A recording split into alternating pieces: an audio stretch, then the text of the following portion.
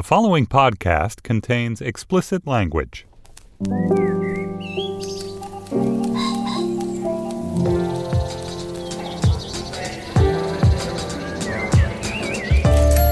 I'm Stephen Metcalf, and this is the Slate Culture Gabfest, The Cruel Angels Thesis Edition. It's Wednesday, July 17th, 2019. On today's show, Peterloo is a sweeping Mike Leigh historical epic. It recounts the events surrounding the Peterloo Massacre, which took place in 1819, but remains to this day a formative experience for British politics, the labor movement, and for all protest movements since it's now streaming on Amazon. And then Neon Genesis Evangelion is an anime TV show from the 1990s. It's now streaming on Netflix, which is a story in and of itself. But anyway, we puzzle out this weird, wild, boundary-pushing masterpiece with our own producer, Benjamin Frisch. And finally, Mad Magazine, for all intents and purposes, is no more. We will discuss the legacy of an American anti-establishment institution with Slate's own Dan Kois. Joining me is Slate's film critic Dana Stevens. Hey, Dana. Hey, Stephen. And Julia Turner, who is the deputy managing editor of the LA Times. Hey, Julia. Hello, hello. It's August 1819, and tens of thousands of peaceful demonstrators have gathered in St. Peter's Field in Manchester, England, outside of Manchester, I guess. When yeomanry and cavalry descend upon the crowd to disperse it, they ended up killing at least 16 people. The body count really varies for political reasons. It tends to be either underestimated or overestimated. You very commonly hear figures between about 14 and 18, many people arguing it's probably higher, and injuring hundreds and hundreds of other people as well, including women and children. It was a largely but not exclusively working class crowd gathered to hear speeches and protest low wages and total disenfranchisement at the ballot box and corn laws, which were effectively starving the English poor. And though it ended in mayhem and defeat, it sowed the seeds of future protest movements, including the women's movement, but especially the labor movement in England and the world over. The film comes courtesy of writer and director Mike Leigh, he of Secrets and Lies fame, also Topsy Turvy and Mr. Turner, which we talked about. Let's listen to a clip. But what good is a parliament if it does not represent its people?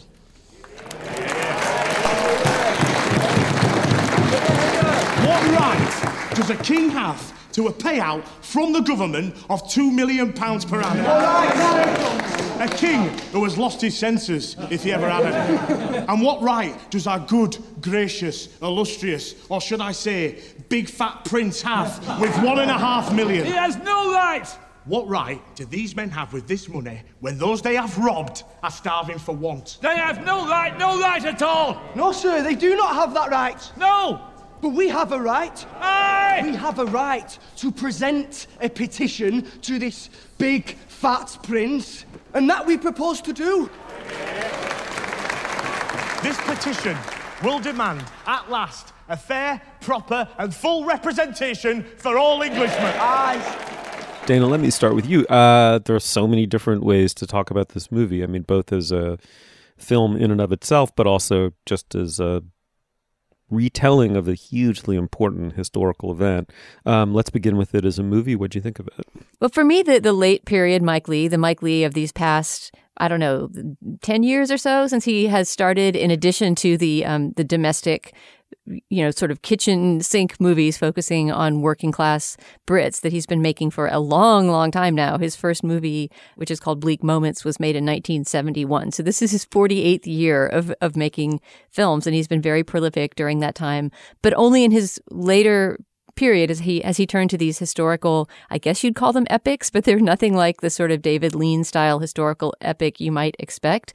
There's something about his historic movies that I find completely fascinating and unique, and that is, you feel very strongly in this movie Peterloo, which is that they're not costume dramas, they're not period pieces that are trying to evoke grandly the feeling of what the past was like. They're actually, even if its scale is quite large, as it is in Peterloo, with many, many dozens of main characters and almost no one real main character, and, talking about these huge events like the Napoleonic Wars and the aftermath and this historical massacre, that there's something intimate and precise about them, and that what he's really, really interested in is how people behaved and interacted in these times, not just how they looked and whether they came out of the costume shop wearing the perfect costume. And we talked about that a lot, I think, with Mr. Turner, in that it was just a very everyday, quotidian kind of feeling of what it was like to be alive in England at that time. And that, I think, is the strong part of Peterloo. I absolutely loved this movie. I see the criticisms of it and the reasons that it was somewhat more lukewarmly received than Topsy Turvy and Mr. Turner had been, or a lot of recent Mike Leighs have been, in that it's so sprawling. It's almost 3 hours long, and it is a lot of talk, as we heard in that clip, which is a very typical clip. There's lots and lots of, smoky, enclosed, stuffy rooms with people in powdered wigs arguing about ideas. Although at the end, also, there is, of course, a huge and horrifying action sequence at the actual massacre at the demonstration itself. And there's really no one main character. There's a family, a working class family in Manchester who is followed throughout as sort of a typical example of, the people affected by these corn laws and this lack of representation. The young son of this family also fought at the Battle of Waterloo, which the movie starts at. And the very first image you see is him wandering with his bugle out of the carnage of Waterloo. And so we see the aftermath of that battle and how it feeds into the unrest that will lead to this later uprising. And all of that takes a lot of patience and focus and attention from the viewer. So I can see why this movie somewhat sank at the box office. Although it was well received by some critics, it was not rapturously received at Venice. And I think it was kind of mistreated by this year's movie calendar and just unceremoniously dumped onto various streaming platforms without any real fanfare at all. And I hope that this segment will send people there. I knew nothing, and I think even a lot of Brits grow up knowing very little about this historic massacre at Peterloo. Mike Leigh himself is from Manchester, from the Manchester area, and has said that he grew up 15 minutes from the field where this massacre happened and knew very, very little about it until he educated himself as an adult. So I hope that didn't sound like this is a dry history lesson that everyone must endure. I actually found it extremely moving and beautiful, but it's an unusual kind of historical epic. There's not any Mel Gibson riding to the rescue, and the people that you think are going to be heroes often turn out to be somewhat more morally ambiguous. I am so torn about what I think about this movie, and I think I come down in the pro column. So it is long, and there are so many speeches, and of course, nothing is an accident in a Mike Leigh film, and the way in which he brings you into the kind of character of life in the early Industrial Revolution, after the Napoleonic Wars. There's kind of an amazing scene in a textile mill where ancient weaving machines are going, and they look dangerous and transfixing and modern. And I'm not sure. I can't think of a movie that's taken me into an Industrial Revolution factory like that. That's probably my oversight and not the film industry's, but I loved the texture of the film, and I wasn't bored, but it is slow and methodical, and it takes you from group to group as the groups debate what is the nature of the problem in society at the moment and what is the best thing to do about it. And I think that is what I responded to in it, is this kind of bleak clarity that the debates we're having now about how political change is affected and how you can actually mobilize people to take action and what people do with the schisms between people whose interests are relatively aligned, how they handle them, how they address them, and how they misunderstand each other, and how that can add up into terrible violence. This is a bleak film. I mean, you don't come away from it feeling like, yay, society's learned so much in the last 200 years. You feel like, oh, well, we didn't invent this. And in fact, should you be peaceful or violent? Should you be radical and speak all the truths, or should you be strategic and only speak some of them to the people in the hypothetical middle? It's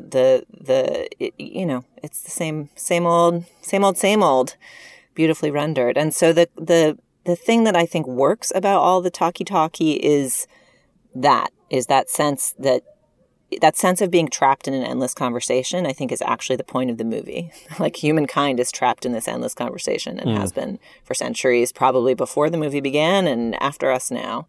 And so I think there's a form and function thing working there. But I wish I had seen it in the theater. I mean, I'm in general on the, watch it anywhere side in the film debates, because when you think about, like, kids in Oakland watching Ryan Coogler's movie on their phones, like, yes, you shouldn't have to pay money and go sit in a specific place that might be hard to get to experience the joy of film.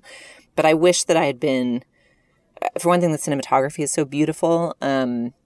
and the world is so specific. And I wish I'd been a little bit more trapped. I was like in my home, and my son had an ear infection, and my husband went up to take care of it. And I wished I had been watching it in a place where I could get a little bit more lost. The canvas is very broad historically, and it does help to see it on the broadest literal canvas screen that you can. Since you mentioned the cinematography, I just have to shout out to Dick Pope, who has been Mike Leigh's cinematographer forever, and especially on these big epic historic films. He just, again, does something very special. I saw it read somewhere that in the big climactic mass gathering at the end, that there are no overhead aerial shots, that everything takes place on ground level. I think it was Mike Leigh himself who mentioned that Dick Pope made that choice in framing the cinematography. And it makes a huge difference. It makes you realize that I'm not being taken out of the movie by a Hollywood helicopter that's looking at it all from above. I'm seeing it at the actual humble level of the ground that the participants would have seen it. Yeah, I can't remember the precise phrase the great orator Hunt uses when he stands on the hustings and looks at the crowd, but something like a splendid multitude. I think both at the time and retrospectively, people are amazed at how many people assembled there. It's estimated to be between 60 and 80,000 people, which in 1819, it sounds more like, people going to see Queen at Wembley than it does an inchoate working class movement assembling itself in one place and one time at the beginning of the 19th century, or relatively early in the 19th century. I think this is a story about, and the Peterloo Massacre has always been about, how technology outpaces class consciousness in a way that makes operating politically as a social class quite difficult, because capitalism is innovative, technology is progressive, and it moves beyond people's full comprehension of it and its effects. Its effects take effect long before our enlightened conscious selves can understand it and react to it in a humanistic or socially just way. And I think what's inspiring about the film is the sheer number of people who are coming together, yes, but also the micro story that Leigh tells, and that's his method as a filmmaker, is quite immersive and very ground level, Dana, as you say. And what you see are various people understanding that their suffering is unjust. They're one piece of a mosaic that's going to come together in that field, and even though it ends in a horrible defeat, the history of it is that for the first time, the English working class is really beginning to understand itself as a coherent entity with shared interests. And no one argues this in a simplistic way, but there's some way in which Peterloo at least fed into the creation of a self-conscious labor movement. Of course, Manchester is where Marx and Engels, was, I believe, the child of a Manchester elite, but it's where class consciousness begins to form and become more realized in order to fight against exactly that, Julia, those machines which had taken work out of the homes and aggregated it in factories and made it way more efficient, and all of its benefits flowing away from the working class. Anyway, enough of that. As a movie, I love Leigh's canvas and I love being immersed in his world, and he clearly has some idea, and I'd love to hear one of you speak to this. He has some idea about the relationship of rhetoric to power. Yes. Wait, let's get to rhetoric and power. But wait, I just have to say, I can't believe that it's like a case study in what this movie is about. You saw this movie and saw it as like, the Industrial Revolution ruined life for the working class. And I'm like, Steve, what a Luddite. Like, actually, in the immediate aftermath of the Napoleonic Wars, they're making fine money in the mills and they're trading their eggs and their thing. And it's only when the landholders who are resisting the change and cracking down on the changes to the economy put the Corn Laws in place that the people start to starve. It's obviously a combination of the two. But, I dispute your political reading of the film in a manner that suggests the kinds of political disputes that are at heart in the film. But I think that's such an interesting question about rhetoric and power.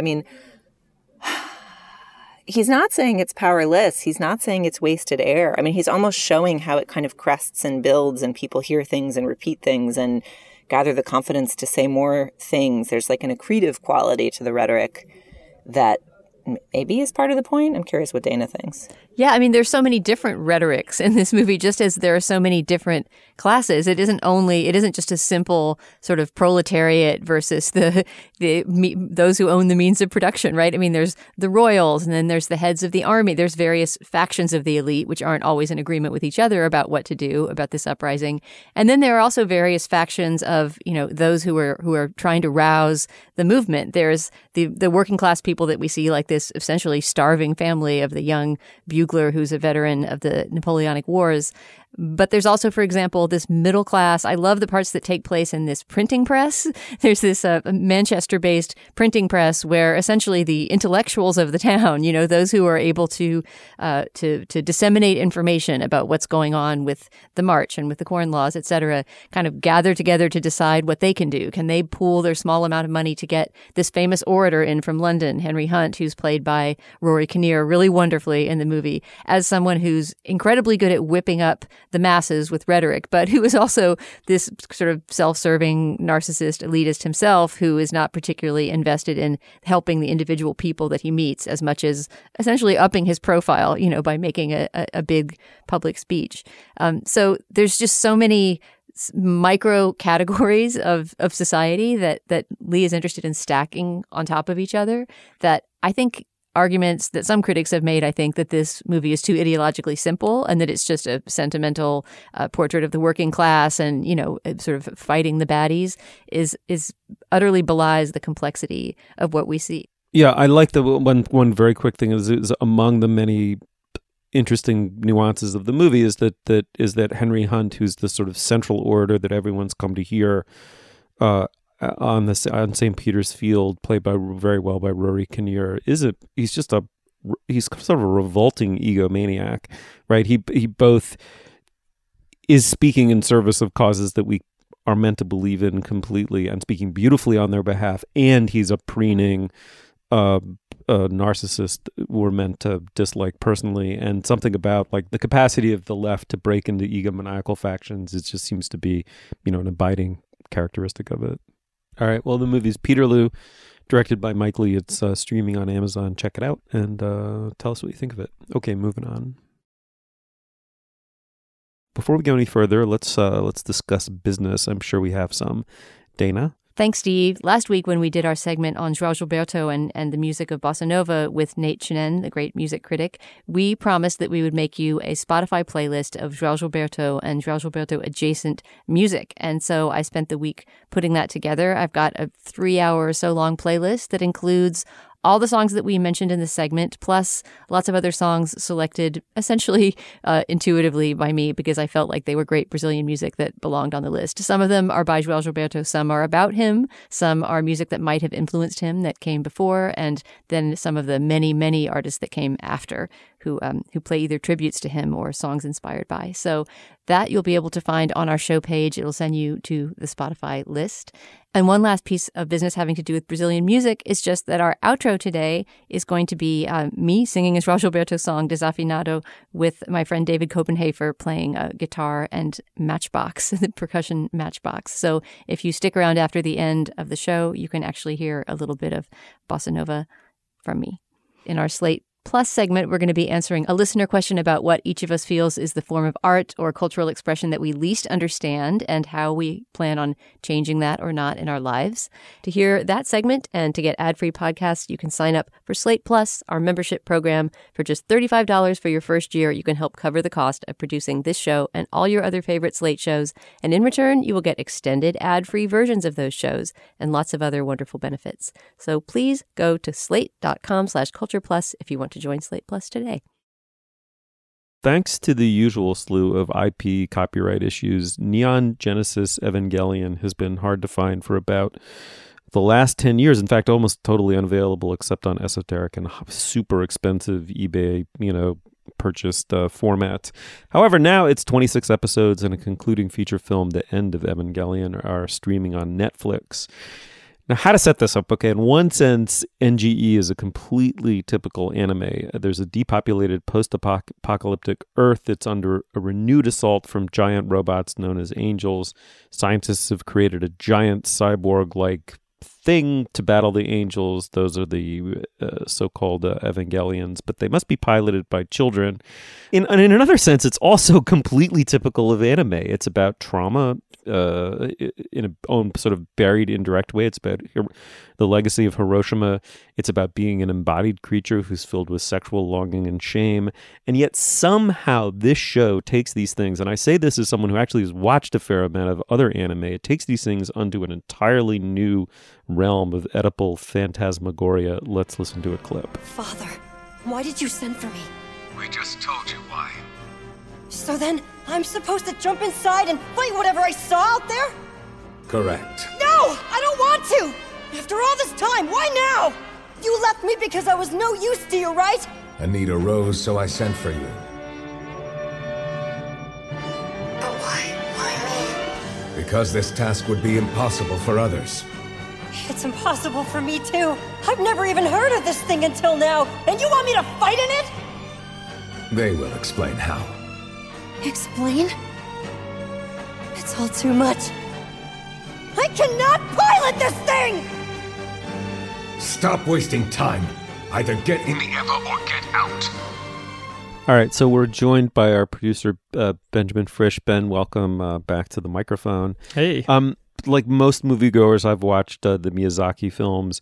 My daughter went through an anime phase, so in addition to that, I watched Death Note and Attack on Titan. Attack on Titan I absolutely loved. I actually loved both of those shows.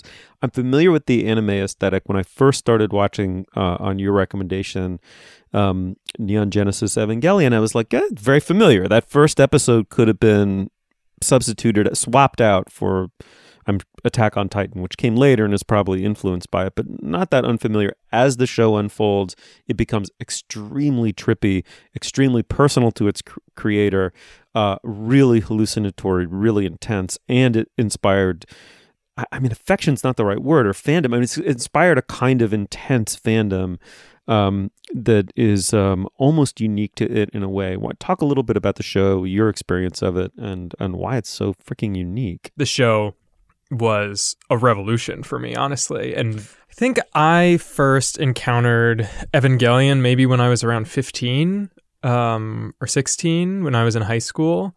It's an incredibly mysterious show. It has this whole world and mythos. In some ways, I think that's actually kind of a predecessor of a lot of the big kind of world universes that exist now. For me, when I was first encountering it, totally unprecedented. There's a huge amount of Christian imagery and mythology, Jewish mythology, in the series. And as a sort of, adolescent from the suburbs, that was like, I had never seen anything like this before. Okay, so it was a revolution. It blew your mind. What happened? Like, what did it seem different then? What was striking about it? Was it the way it looked? Was it the quality of the characters? What were you comparing it to? Like, what else were you consuming at the time that paled in comparison? I want the, full on, why did this blow your mind at the time report. I mean, the whole series is kind of a bait and switch. Like, it presents itself as a robot anime. And, I think by that point I had seen, some of a Gundam series, one of the very famous anime robot fighting series is the Gundam series, of which there are many iterations, many of which are very different. And those were all relatively straightforward. This was a show that presents itself as being about giant robots piloted by kids and sort of this triumphal thing. And then even by the end of the second episode, it's clear that there is a bait and switch going on, that this is not a show about giant robots fighting. It is a show about trauma and alienation and depression, and the way that Shinji, the main character, who's sort of forced by his horrible father who abandoned him. Estranged father, yes. Right. So that scene that we heard is them talking to each other for the first time in 10 years, right? Yes. And his father is essentially saying, hi, son, please get into this giant mecha now and fight for the world's survival, even though you don't know how to use it. And I think also it appealed to me, I think, as a teenager too, because it's also a show that's about duty. And you do the hard things that you have to do because you have to do them, even though those things might transform you into a monster. In order to defeat these monsters, we have to become monsters. Oh, can I ask, what did you think? Did you like it? Did you enjoy watching it? So I loved it. I loved it because I was shocked to discover I loved anime when I watched it with my daughter when she went through her anime phase. I thought Attack on Titan was one of the best television shows I'd ever seen, bar none. I just thought the level of world building and care and intricacy and character building and sheer weirdness were remarkable. I just didn't know what to expect and was taken by it completely. But then you go back to this, and it's earlier. It's obviously influential of it. It's more of the same, but even more intense. And as you say, it is about trauma, and it's both. I mean, it itself was building on a set of received tropes, and so was both occupying the form. I mean, it was sort of getting inside the genre the way the kid gets inside the robot, right? Which the creator, Hideaki Anno, is super self-conscious about that metaphor and that self-referentiality. I mean, he sees this show as something that both made and created him and totally undid him and brought him face to face with his own depression and sense of mortality and sexual neurosis. Like, it's incredible how deeply personal and therapeutic a journey it was for him to make this, which is why it begins as a relatively tight and traditional genre piece, but ends as this super personal work of phantasmagorical art. It breaks all genre boundaries. It moves into different media. It moves outside of animation completely, and it inspired an enormous amount of backlash and hatred in a way which he then incorporated again into the creation of the film. And I just find the aesthetic wild. I mean, I think that this guy is an artist on par with Miyazaki. I mean, he's making something as expressively weird and personal as Miyazaki is. And I will watch a Miyazaki movie and I won't really be able to tell you how its dream landscape is working on me. And that's because it's engaging with something other than my own conscious mind. There is a kind of unconscious or a dream language that anime at its best speaks. And I just think that this is comparable to those movies. And it operates on an almost Freudian level, too, both explicitly and implicitly in story terms and the sexual desires of the characters. Very famously, and another thing, this was maybe the first time that I had seen a quasi-gay relationship in animation, certainly, if not on television, period. Part of the reason that there's been a lot of controversy around this release on Netflix is because they redid the translation, the subtitles, and the dubbing for the Netflix version.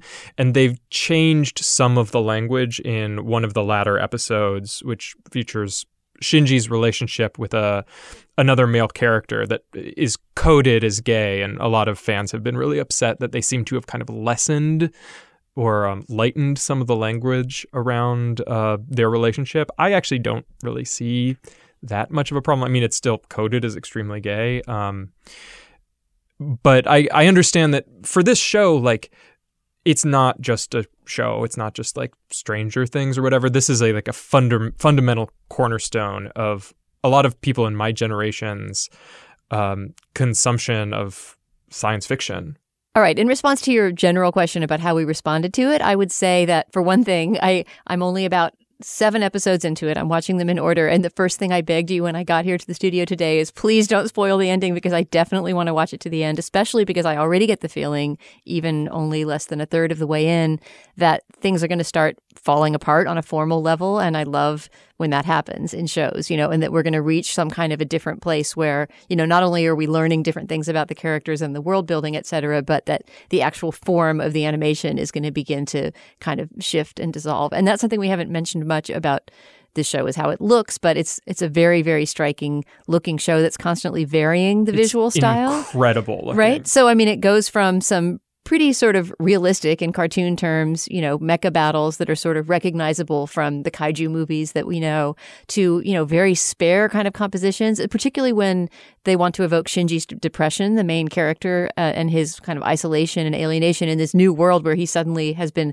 forced to sacrifice his life nearly every day inside of these giant machines. These moments when he's by himself, where he'll just sort of be sitting in an almost blank room with rain coming down. I mean, there's a real mood about the animation that's constantly shifting, and that's really fascinating.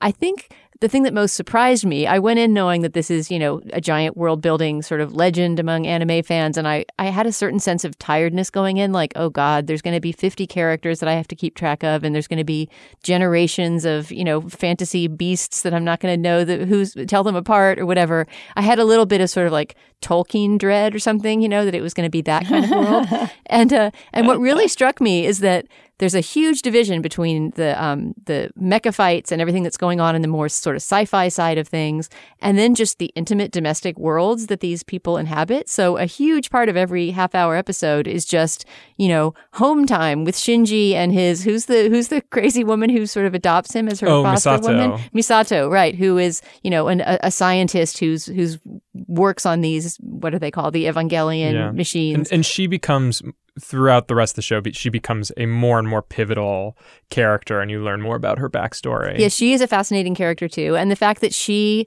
who is this kind of, you could just sort of describe her as this, hardcore scientist, party girl, adventurer, very, very different from alcoholic. The extremely withdrawn. Also, starts off every day with, by slamming several beers from her fridge. The opposite of a kind of maternal figure, but who also makes herself kind of a family for Shinji by taking him in. Anyway, without getting into every one of these individual characters, there are lots of other ones. But the real meat of the show to me was just the relationships and watching how they evolved, and having a character that you think, like Misato, you kind of understand, oh, she's the party girl, but then suddenly you get a minute of her interior dialogue and she's actually very unsure of herself. So all of that stuff was just so surprising and complex. I will also say, and this is probably a classic anime problem, the same way it's a classic hip-hop problem, but there's a lot of, quote, fan service in the sense of, there's just like a lot of revealing glimpses of cleavage and, crotch shots of beautiful women. And this series does, to a certain extent, partake in what I've heard described as a kind of like hot girl fascism in pop culture. Even though the female characters are extremely complex and interesting, they are not at all just there to be fantasy objects for the men. They look like fantasy objects and are filmed like fantasy objects at many points. I don't have a defense of that other than to say in some cases, I think that, especially when it's around Shinji, it's often used to a sort of Freudian end, like you're seeing what he's seeing. That, and it's like awkward for him. But there is, I would say, a mild leering quality to the camera occasionally, mostly in the first third of the series, I would say. But as you say, that's fairly typical of anime. And in the case of this show, it would be impossible to say that feeds into a general demeaning or diminishing of the female characters, because it just doesn't. They're still really, really interesting. Yeah, I'm so glad. As may be clear from this segment, Ben basically staged a coup and was like, okay, so for topic 1 this week is Evangelion, and then what else are we doing? And we were like, wait, what is this? What? And I'm so glad you did. I was delighted to be immersed in this world. Mostly because the texture of it is so multivalent, at the risk of saying something that sounds kind of bogus. But the amount of things that are happening in any given scene, there's it's like a fizzy little carbonated beverage. There's so much popping all over the place. There's a kind of an Odd Couple sitcom music behind their early roommate scenes. There's visual puns with beer cans. There's a penguin roommate. There's a gorgeous Blade Runner scene when the skyscrapers of Tokyo 3 come out of these pockets in the ground where they live for security purposes. The way in which they communicate to each other, particularly in the battle scenes, feels kind of campy and melodramatic and B-movie-ish, but there's a interestingness underneath. I also had thought that in the opening shot you see water sparkling, and it looks so beautiful. And I feel like the last 20 years have been all about CGI, it's so hard to get water right. Oh, water is the effect is so tricky. That's why they had to make Aquaman late in the Marvel run, and I understand that that the underwater scenes are perhaps not what was achieved in Aquaman, but it's like, man, that's some good looking water. That's like uncanny, just the beauty of the illustration. So I also was very glad to have been introduced to it. I'm not certain that I will proceed and watch all the other ones just for time purposes, but I could imagine like revisiting this at a later time in life. Yeah, this show was made in 1995, so just before the computer revolution in animation. And it's so, I love watching stuff that was made just before that time. There's no CGI that like kind of gets in the way or feels rough or weird or not of the same texture as the show. It all feels very much a piece. Before we go, I would just say, I would encourage you to finish watching the series. Watch it all the way through, including the last 2 episodes, which are the very controversial ones. And then you should watch End of Evangelion, which is kind of an alternate ending for the final 2 episodes and is one of the wildest things that has ever been put to film. It is nuts. Can I say one more thing, a piece of watching advice? It's possible on Netflix, of course, to set your settings to all different languages and subtitles. I really think this in Japanese with the subtitles is the best way to watch it. And that's largely because the voice actor who plays Shinji is extraordinary and does something that you don't often hear in sort of YA teen adventure type voiceovers, which is that it's a woman, Megumi Ogata, who does the voice, really sounds like a child, a vulnerable child, and it makes that character so much more endearing. So watch it in Japanese. Also, I was reading that people were very upset about the closing credits because they didn't use the original song, the karaoke'd version of Fly Me to the Moon. Fly Me to the Moon that was in the original. But I have to say that what they replaced it with is really haunting. And every time I watch this show, although you could easily fast forward past the closing credits and get to the next episode, I always watch that haunting those final the images music under in the show. credits. The opening theme, one of the greatest opening themes and credit sequences in television history. I should say that our title for today's show, The Cruel Angel's Thesis, is a line of dialogue, a lyric from that opening song in the show. I love imagining a cruel angel writing a thesis and what it might be. All right. Well, the show is Neon Genesis Evangelion. Benjamin, thanks for coming into the booth. As always, thank you, Steve. The American humor magazine Mad was founded in the early 50s. That is to say, it was born in the Eisenhower 50s. And it was an attempt to break through everything that was stultifying about that decade. Reached a high watermark in influence and subscription rates during the Vietnam War and the Watergate 70s. That's when I read it. 2 million other adolescents were reading it apparently at the same time too. The goal of Mad Magazine was to create a zone of total irreverence. Its baseline assumption was that the adult world was driven by nothing but lust, venality, and ultimately hypocrisy. Therefore, everything in the adult world was worthy of satire. It also filled its pages with the works of highly distinctive illustrators. I'll name some of the better known ones. I'm thinking of Don Martin, Mort Drucker, Dave Berg, Dan Kois, help me out. Sergio Aragonés. Yes. In itself, it's a legendary publishing venture up there, I would say, with Marvel Comics. I mean, kind of anything. But its influence has been felt in turn, Saturday Night Live, SCTV, The Simpsons, The Daily Show, and Colbert, on and on and on. But now, however, it is coming effectively to an end. Dan Kois is publishing a book in September called How to Be a Family, the Year I Dragged My Kids Around the World to Find a New Way to Be Together. Dan, I can't wait to have you on to talk about that book. But in the meantime, let's start on Mad Magazine. A different usual gang of idiots. Yes, let's do it. Dan, you volunteered to come on this segment. I'm assuming because, like me as a kid, you read Mad Magazine. Yeah, well, the snappy answer to that stupid question, Steve, is of course I did. I was no dummy in the 70s. I really wanted to come on to talk about Mad because I think for me and many, many people, particularly of our generation, it was reading that magazine was a formative experience in a way that a lot of other so-called cultural touchstones actually weren't. And so the enconia of farewells to Mad Magazine that were all over social media last week were really heartwarming to me because it suggested that this extremely stupid magazine that prided itself both on its puncturing of stupidity and its own ultimate disposability and stupidity was a touchstone for others the way that it was for me. Right. I read it too. I read it in the 1970s. It helped form my worldview when I was a very early adolescent. Talk a little bit about what it was like to pick up a new issue of Mad Magazine and what you could expect issue after issue after issue. It was very heavily, as I recall, a very heavily formatted magazine. It was familiar, as irreverent as it was. Every week you'd get Spy versus Spy, a huge satire of a Hollywood film, on and on.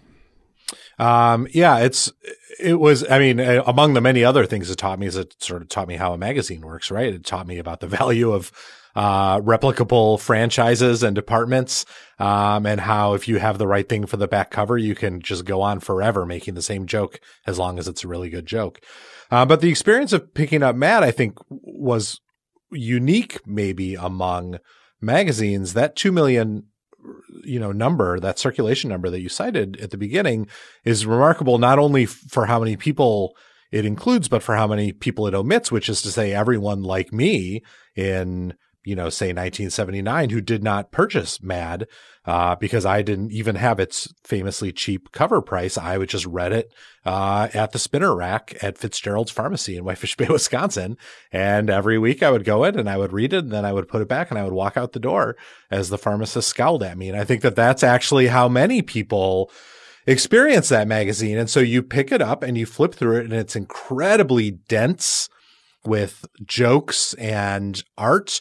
It's the sort of the predominant art style in Mad was not actually the sort of like clinical comedic elegance of Don Martin, but really like the Sergio Aragonés, or the Antonio Prohías style. He's the guy who did Spy versus Spy, of huge amounts of material packed into tiny spaces.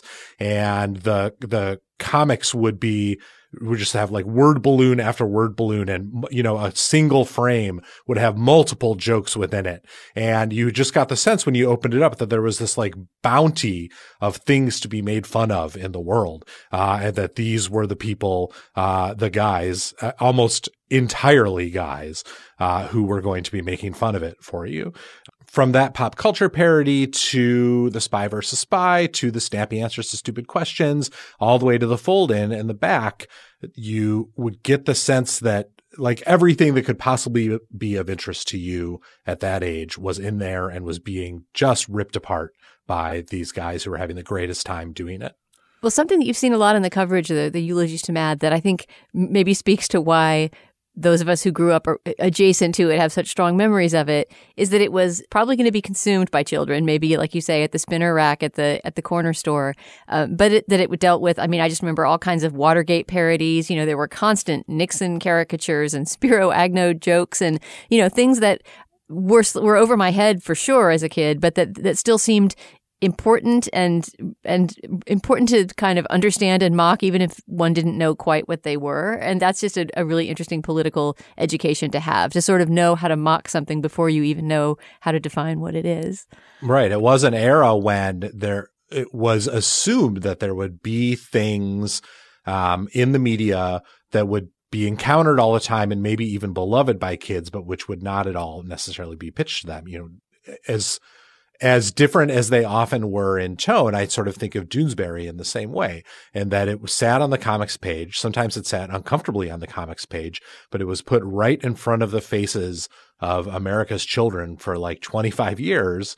And they couldn't help but soak in a little bit of its irreverence toward serious news, in addition to all the funny things it was doing. Julia, you're a little bit younger than us. Do you have any memories of Mad magazine? I mean, mine are mainly looking through my brother's boxes of Mads. It really was kind of a boy thing, and I didn't get the magazine myself, but he collected it and had enormous boxes of it that I used to kind of rifle through. But do you have any tactile memories of encountering Mad as a kid? Yeah, I do. Even though I'm a slightly different generation, I cannot remember for the life of me what the vector was. Like, whose Mad magazines did I have? Was it my one friend with the cool older brother? Like, I don't think so. I don't know where I saw them. It was definitely not my parents' sensibility. And I don't think I was buying them at the store. I remember taking more time with them. But I think I responded to two things. One, totally Dan on the magazine craft, like just the rhythm of like, ooh, there's going to be that fun thing where you can fold the front and the back, and there's going to be that mysterious spy thing, and then there's going to be jokes about Hollywood movies that I don't understand, and there's going to be, you know, the predictability of it, the expectation of it, the setup of like, there will be jokes here, there'll be this kind of joke and then that kind of joke. I loved. And then it also just makes me think about all of that aspirational adult reading you do at that time. I mean, yes, Doonesbury, I remember leafing through Mad magazines, reading Doonesbury, reading Vanity Fair as like a kid and just like, what? Like making sense of the world, like sort of trying to triangulate off of like what Tina Brown said was important to grownups as like your suburban kid understanding of what grown-up life is such a funny way to learn about the world. But of course, it's a way that tons of kids do. And we republished when the news came down that it was shuttering. Our TV critic here, Robert Lloyd, had written an essay about how Mad Magazine made him a critic in the late aughts, and you know, talked about that experience of kind of having to strain to understand what it was even making fun of, like that refracted view of the world. A lot of it went right over my head, of course, but that's part of what made it attractive and valuable. Things that go over your head can make you raise your head a little higher. Oh, that's so interesting, Julia, because I had come in armed with a Roger Ebert quote about his relationship to Mad and how he thought it made him a critic, too. Can I read that? Oh, wow, yeah. This is from an introduction he wrote, actually, for a book called Mad at the Movies. So I guess he was kind of framing their treatment of film parodies over the years. He says, I learned to be a movie critic by reading Mad magazine. Mad's parodies made me aware of the machine inside the skin, of a way a movie might look original on the outside, while inside it was just recycling the same old dumb formulas. I did not read the magazine. I plundered it for clues to the universe. Pauline Kael lost it at the movies. I lost it at Mad magazine. That's great. And it's a reminder at how smart Mad often was and how righteously cynical it often was, right? It was definitely the first thing I ever read that made clear to me that the corporations of the world cared nothing for me and only for my money, and that everyone in charge was only looking out for himself and would screw me over without a second's thought. And, you know, that's a pretty tough message for a 5-year-old, but nevertheless, it's not wrong. Yeah, the anti-consumerism in Mad was really impressive. And it's true, right, that it didn't take advertising for quite a long time. I'm not sure what the year was that it started to take ads, but the idea was that, you know, they couldn't properly parody companies if those companies and those companies' competitors were advertising in their pages. So the fact that all of us, all we parents, feel as though some measure of our view of the world and our view of humor was shaped by Mad magazine, and sort of more broadly, the fact that we now live in an America in which the current generation of parents was essentially raised on Mad magazine, seems to me like maybe the best argument that Mad in fact should no longer exist, that it can't possibly be doing the work that it once was doing if we, the authorities, the idiots who are now in charge, view that worldview as the one that we would otherwise be interested in passing on to our children. So maybe Mad ought to be replaced by something else. And I'm curious if you guys have any sense of what it is that is replacing Mad right now for the, 9-year-olds of America. Well, didn't it get replaced a long time ago, though? I mean, by the time The Simpsons was in its third season, how many people were really turning to Mad Magazine to deconstruct the workings of the, dominant narratives of American life? I mean, I truthfully will say I was surprised that it was still going, and I'm surprised The Simpsons is still going too. I mean, there's some residual audience that goes back to it for something over and over and over and over again. But I wouldn't say that its cultural relevance has been that high for a long time. Does that sound about right? Well, because it was it was also reabsorbed into so many other vectors of snark that we now live amongst. I mean, I think the answer to Dan's question has something to do with the internet, with the cyber, but I'm too old to exactly point to where it would be. Like, it seems like whatever is going to happen to anti-establishment parody is going to be happening online. Listen, the other part of the other problem with the argument is, how do we know that Donald Trump isn't a wasn't a reader of Mad Magazine in the 60s, right? I mean, it's like the idea that this maps cleanly on... Because it would involve reading.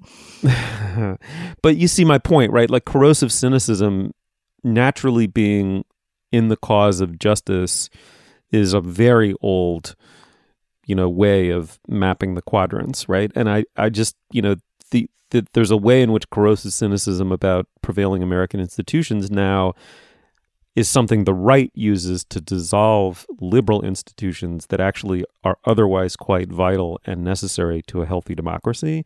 And the problem with a magazine like Mad in 2019 is if it's training you to be corrosively cynical towards all establishment entities, it is going to do some of the dirty work of some very ugly people. Tonally, because journalism has been so troubled for the last few decades, there are fewer publications that can stay in only one lane. Like, the Corey Sika is the styles editor of the New York Times, right? Like someone who came up as the snark sideways, right? Probably Gawker was the answer for a certain set of people in the early aughts. That version of Gawker was some kind of descendant of Mad Magazine. And now, Corey's running the Asylum. Like, so these tones, these voices have kind of gotten folded into some bigger and more mainstream publications because As it were. If you fold Alfred E. Newman, he turns into Corey Sika. Just because you can't, as recent events suggest, being even a more relevant standalone comedy magazine. I mean, obviously The Onion and more recently Clickhole are probably two descendants in a way. Can I end on a cheerier note by singing a song parody that is stuck in my head from Mad Magazine for approximately 40 years? Please.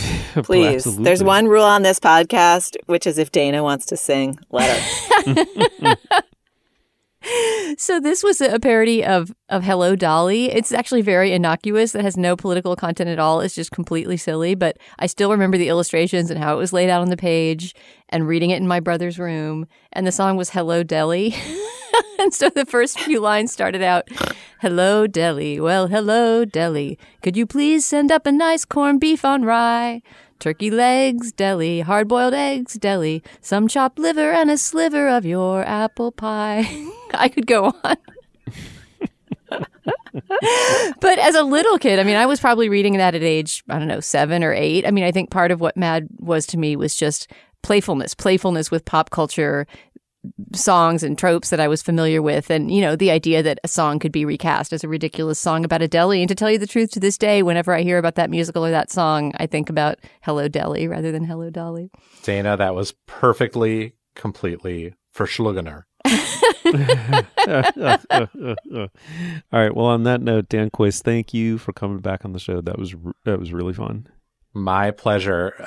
Listeners who are really into Mad Magazine should know that we've hidden a secret message in this segment. And if you fold in the first minute and the final minute together, you'll get a secret lesson from Julia.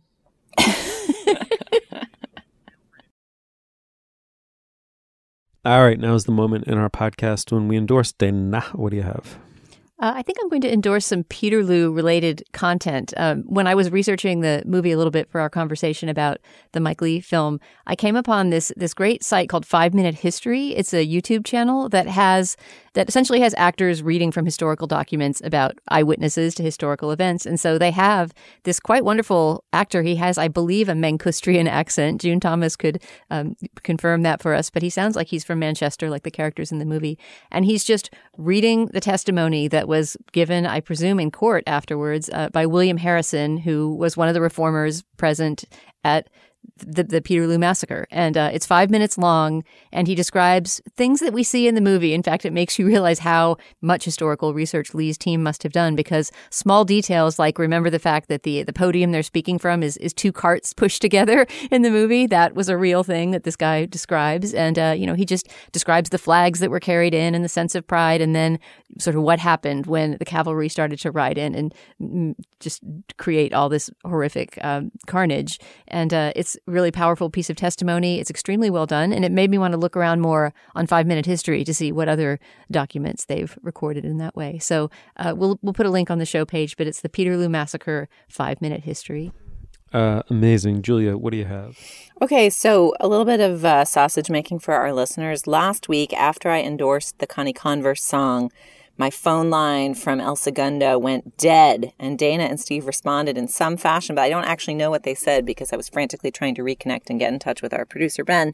But I gather from some emails we got that maybe you said, oh, is it neo-folk? Or I don't know, in fact, what you said, but I had that question too. I played the song later that night for a friend, and he was like, is this old or is this new? Like, what is this? And as I think I expressed in my endorsement last week, endorsing the song Trouble, one of the uncanny joys of the Summer Strut playlist, which I'm just going to talk about till next year, is not knowing the provenance of anything. Like, to encounter something totally provenance-free and see if it speaks to you is just a rare cultural experience at this moment.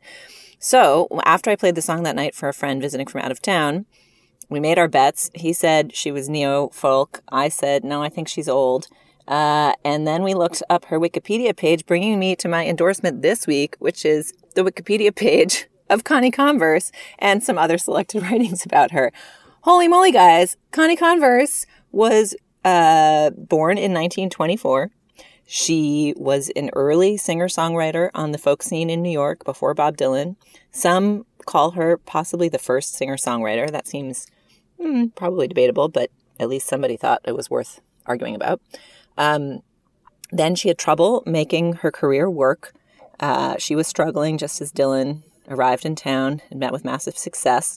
So she moved to Michigan, where she went into academia and began working as the managing editor for the Journal of Conflict Resolution.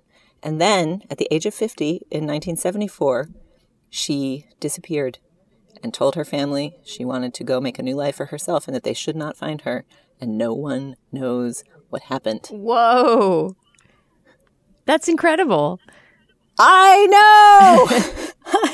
For one thing, I would never have placed her in that generation from what she sounded like. She sounded like maybe a boomer era. I think the Roaches were who I compared her to in that period when you were cut off and Steve and I were discussing the music clip. Also, I believe that Carl Wilson wrote us saying, thank you for helping me discover Connie Converse, right? He had never heard of her before. And I think that the segment turned him How often do you get to tell Carl Wilson about an artist he's never heard of who may or may not be the first singer-songwriter?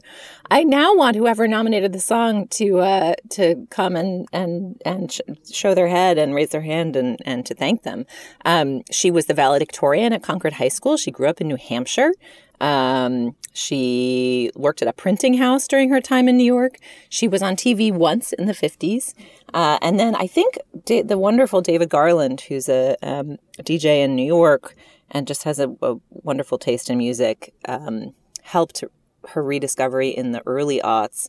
And there was a re-release of her collected works, which I think had never been published as a record. I think they were like in a file cabinet somewhere in Michigan, and somehow they came together. An album came out in 2009, and then a vinyl pressing came out, I think, in 2015.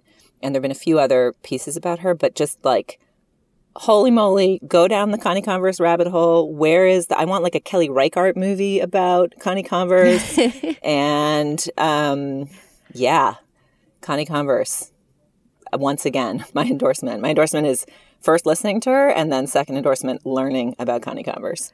In that case, can I add a corollary that I just learned while Googling her while you were talking? Because you mentioned David Garland, who's a friend of mine, a previous guest on the show, and just a legendary DJ and sort of music educator, I would say, has or had for many years this show called Spinning on Air on WNYC, where he would play new music by, often unusual and undersung musicians. And I'm just seeing that there's a whole Spinning on Air just about Connie Converse, which you can still listen to on WNYC. I'm assuming it's a show that aired years ago, but that should be one of the places listeners go down their rabbit hole. Listen to David Garland's interview and concert with Connie Converse on Spinning on Air. Apropos of the Peterloo conversation, I'm endorsing, and I'm sure this is not the first time on the show, but it's probably been at least 10 years, one of my favorite books of all time. It's called The Making of the English Working Class by the British historian E.P. Thompson. It was a completely foundational text, both in historiography of the working class and British history, but also in my own reading. I'd love to read a short passage from I think it's from the introduction, in which, and I should say that the book towards the end talks at length about the Peterloo Massacre and its significance. But what's interesting is that the Peterloo Massacre comes at the end of a fairly long history of working class displacement at the hands of technology. I'm seeking, he writes in the introduction, to rescue the poor stockinger, the Luddite cropper, the obsolete handloom weaver, the utopian artisan, and even the deluded follower of Joanna Southcott from the enormous condescension of posterity. Their crafts and traditions may have been dying. Their hostility to the new industrialism may have been backward-looking. Their communitarian ideals may have been fantasies. Their insurrectionary conspiracies may have been foolhardy. But they lived through these times of acute social disturbance, and we did not. Their aspirations were valid in terms of their own experience, and if they were casualties of history, they remained condemned in their own lives as casualties. And I think Thompson's goal is pretty much announced outright there, which is to rescue these people from the condescension of history and not tell history from the point of view of the winners. I mean, one of the things that the Peterloo movie reminds you is that history hinges on the tiniest of contingencies. It could really go a different way at any given moment. I mean, there was a moment when, in fact, that might not have been a massacre, right? And you just don't know counterfactually what happens next. But, you know, the idea that just because people in their own lives hundreds of years ago don't find their aspirations validated in the way history turned out now doesn't make them available to be victims all over again of our arrogance and the arrogance of the present tense. And so I regard this book as an immense act of a moral and imaginative sympathy, in addition to being an incredible effort of archival research. So it is highly recommended, The Making of the English Working Class by E.P. Thompson. All righty. Thank you, Julia. Thanks, Steve. Thanks, Dana. Thanks, Steve, as always. Se você disser que eu desafino amor. You'll find links to some of the things we talked about today at our show page. That's slate.com/culturefest. You can email us at culturefest@slate.com or interact with us on Twitter. Our Twitter feed is @SlateCultFest. Our producer is Benjamin Frisch. Our production assistant is Alex Barish. For Dana Stevens and Julia Turner, I'm Stephen Metcalf. Thank you so much for joining us. We will see you soon. Se você insiste em classificar meu comportamento de antimusical, eu mesmo mentindo devo argumentar que isto é bossa nova, isto é muito natural. Here's a sneak peek at this week's Slate Plus segment. If you want to hear the whole thing, plus ad-free podcasts, join us at slate.com/cultureplus. Okay, first of all, I was not dunking on short stories because I do not understand them. That's actually an art form that I think I do understand. There are many, many, many, many that I don't.